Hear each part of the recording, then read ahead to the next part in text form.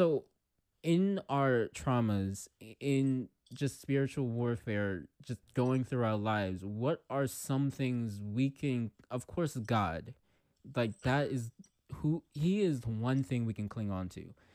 But when we talk about the physical, what are things we can cling on to? Whether it be our gifting, whether it be a TV show, a Christian TV show, a network, even if you have a pastor that you feel really strongly about, if you want to say their name, or what can we cling on to? Well, I would definitely say because, again, it's not going to be easy, not when you're walking in this natural realm. It's hard, even for people in the body of Christ, it's hard for a lot of people to walk in spirit and live in this physical world at the same time. That's a process within itself. So I would definitely say the thing about it is every one of us have a gift or talents. Every one of us are creatives. Okay. Even though if you don't know that about yourself yet, you are a creative. So we're made in his image. Look, you can go outside, turn around, look around 360, look at everything God created, and you were created in his image. So honey, you have that same creativity within you. So whatever it is that's within you, and you will have a passion for it. There's going to be a fire somewhere in there. Now, like you said, maybe at some point in your life you were utilizing it to the spirits of darkness, like depression or sadness or anxiety and stuff like that. But there comes a time where you got to turn it around. There comes a time where life will happen at the end, beginning, and middle of the day. There comes a time where life will happen and that fire is going to ignite. The Bible say that all consuming fire, and you will feel it, and it's going to have to turn around. At some point, it's going to have to turn around.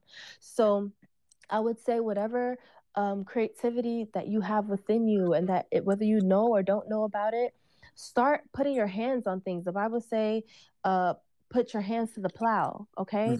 So start putting your hands on things. If you don't know what you're good at, just do stuff. Just do stuff.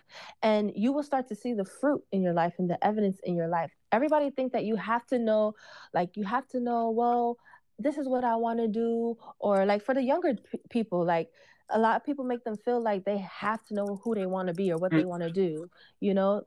It's okay if you don't. It's okay if you're about to go to college and you're undecided. It's okay. It's okay if you don't want to go to college. That's okay. A lot of people make them feel like, oh, you have to go to college. If you don't go to college, you won't be nobody.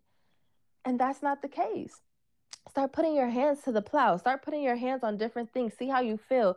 And this is for people that don't know, their talent or gift. But for people that do, I would say, find your strength in it. We all are strong in points and we all are weak in points, which brings me to my next answer to your question is fellowship.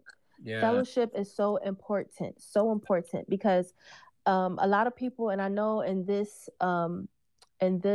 culture of this world, everybody praises independency, right? But in the culture of the kingdom, it's all about codependency. You got to be able to be codependent on God, number one, and then on your fellow brother too, because where you're weak, he may be strong. Yes. And so you guys lift each other up. And so fellowship, I would say, is extremely important. Find some people that's like-minded or that has a mindset that you want to get to. You might not be there yet. Start putting yourself around people like that. The Bible say bad company corrupts good character. Yes.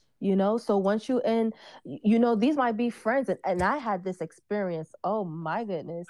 I had some friends that I loved them because we were just friends for a long time. Never let time tell you that you have to be clinged on to somebody. Time is nothing. What it is fruit. The Bible says you would know them by their fruits. What's their fruit? What's the evidence? What are they doing that's allowing you to grow your character in your life, And if that's not happening, there's no sugarcoating it. And a lot of us, I was that person, so I can speak on it. A lot of us will try to sugarcoat, well, she has a good heart. Well, he's not a bad person. He means well. That's okay. And he probably do. And I'm not telling you to cut him completely off, but you got to start moving the time that you're using to be around bad company. And bad company don't mean they're bad people. It means that it's just not good company for you, right? God needs you to grow and come higher. So if whatever the time that you're hanging out with them and really it's not feeding your soul or serving your purpose, you got to utilize that time towards what is, towards people that are going to help you build. So I would say fellowship is another thing. Creativity, get into something, put your hands on something, start learning who you are, and then fellowship. And then, listen to certain devotionals or just Yes. videos. YouTube is a big platform, and I know it's man-made and everything, and a lot of people use it for the wrong things. But let me tell you something, what the enemy mean for bad, God always has something good going on. Amen. So, you know YouTube is there, utilize it, and there's people out there that's chosen and touched by God to speak into your life too. It's just so many resources. Like I said, God is the source, and he provides resources right here on this plane, this earthly plane that we're on. There's a lot of resources. Something I really want to speak on, it's really the intentionality behind people that Oh, really yes. needs to be said. Mm-hmm. People are good. Like, that's just the general social thing. People want to be good, to be connected to other people. But the thing about it is, it doesn't matter if that person is good or not. You have to look at their intentionality in your life. That's so important, because for me personally, my talent, one of my talent was that I'm a drummer, right? And since I've been serving in the church all my life, that's all people knew me as. That's literally what I am.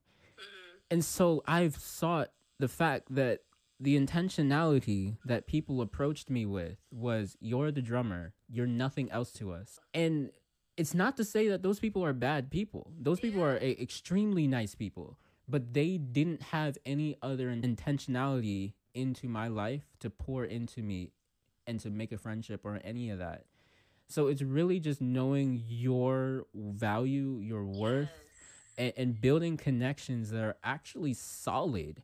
And not only are people benefiting from your gifting, because we also want to benefit others with, I want to benefit others with my skill of drumming. I want to benefit others with my skill of poetry. That's fine.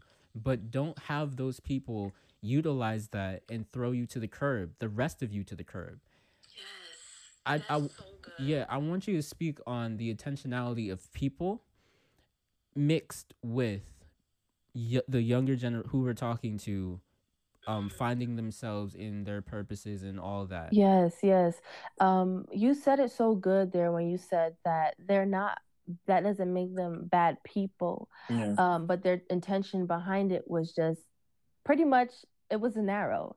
And that's a problem with a lot of people, that when it comes to intentionality, they're narrow minded. And with you being somebody that you have multiple talents. My God, I can't get the book of the in the Bible that speaks on the talents that was given to three different people. One was given 10 talents, one five, one one. But in that it's like, a lot of us have multiple talents, and because you know who you are within yourself, you cannot let someone else that doesn't know anything other than that one talent that they saw speak over your life. Yeah. And a lot of times, and I was that person, a lot of times it would discourage me, right? I would feel depleted, I would feel discouraged, like, well, dang, should I even be drumming either? You know what I'm saying? So I just want to say, like, other people's opinions of you and thoughts of you is none of your business, okay? It's none of your business, and it has nothing to do with what God is calling you to do. Okay, so that just might be, I'm using you as an example because you already started saying you were a drummer, right? So Yeah. that might just have been your drumming season. Yeah. And then the next season was your poet season, right? And now look at, you're in another season, you're doing podcasts, now it's your podcast season. And then it might be a season, and it also might be the preparation we were talking about earlier. This might be the preparation for a season coming where you're doing all three. You know what I'm saying? So we have to, like, it's all about being, I know a lot of people say confident, but I call it Godfident, right? It's all about being Godfident in what you can do. Like we talked about the people that don't know yet and the people that do have an idea. So when people come with their some people come with their narrow mindsets. A lot of people are stuck in their ways, especially in this generation. Have you Yeah. ever, like, you realize that?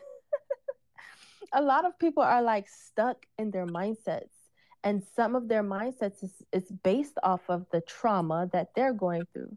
So what it is a lot of people are just projecting their insecurities. A lot of people are That's wow. projecting their traumas and all of that. So and what we do, if we don't pay attention and be careful, what we do is we accept those projections. People can project all they want. Will Yeah. you accept it is the next thing. You know what I'm saying? So we have to be intentional, I would say that. And especially to my younger people, that's out there. I know friends is a big thing, having friends. That's funny because I've been God took me through a season when I actually moved out to Florida. God Mhm. took me through a season where he like, you ain't about to have no friends. I don't know what you're thinking, but you about to be friendless. And I'm like, you know what, fine. And that's when I was starting to be serious in my walk. And I was still doing stuff, guys. Don't get it twisted. You're gonna mess up out here, okay? The Yeah. walk is not about being perfect, like we talked about. I was still drinking. I was a whole drinking Christian. You hear me? Mm. I was still drinking, and I was still, of course, I was of age, right? So don't be underage drinking, y'all. But I was still indulging in certain things that I knew I shouldn't have been, but it was a process. I kept every day allowing God to come into me and show me, how am I going to do this thing? Yeah. Okay, God doesn't want you to like sit down and write, how am I? No, all he wants you to do is surrender and say, I just want to give this up. That's all he needs, is the invitation, and he take it from there. So don't let what people say, their projections of their opinions, their thoughts, their traumas, their insecurities. Just smile. That's what I do now. I just Yeah. and I'm not gonna say it's not gonna bother you. Sometimes it will. I'm keeping it real. It's gonna be like, well, dang, why she had to do that like that? Why he had to say that like that? I was just trying to do my thing, and you know what I'm saying? But it may bother you, but shake it off and just smile. And what I say is like, I'm like, "Oh, Father, forgive them, for they don't even know what Yeah. they're doing." Yeah. you know so it's all about knowing who you are. Back to that identity thing, you have to know and be okay and confident in who you are. Back speaking on people being stuck in their ways. A lot of people will put you in situations where it's an endless spiral, and they will guilt you with, you're leaving now when we're at our lowest point.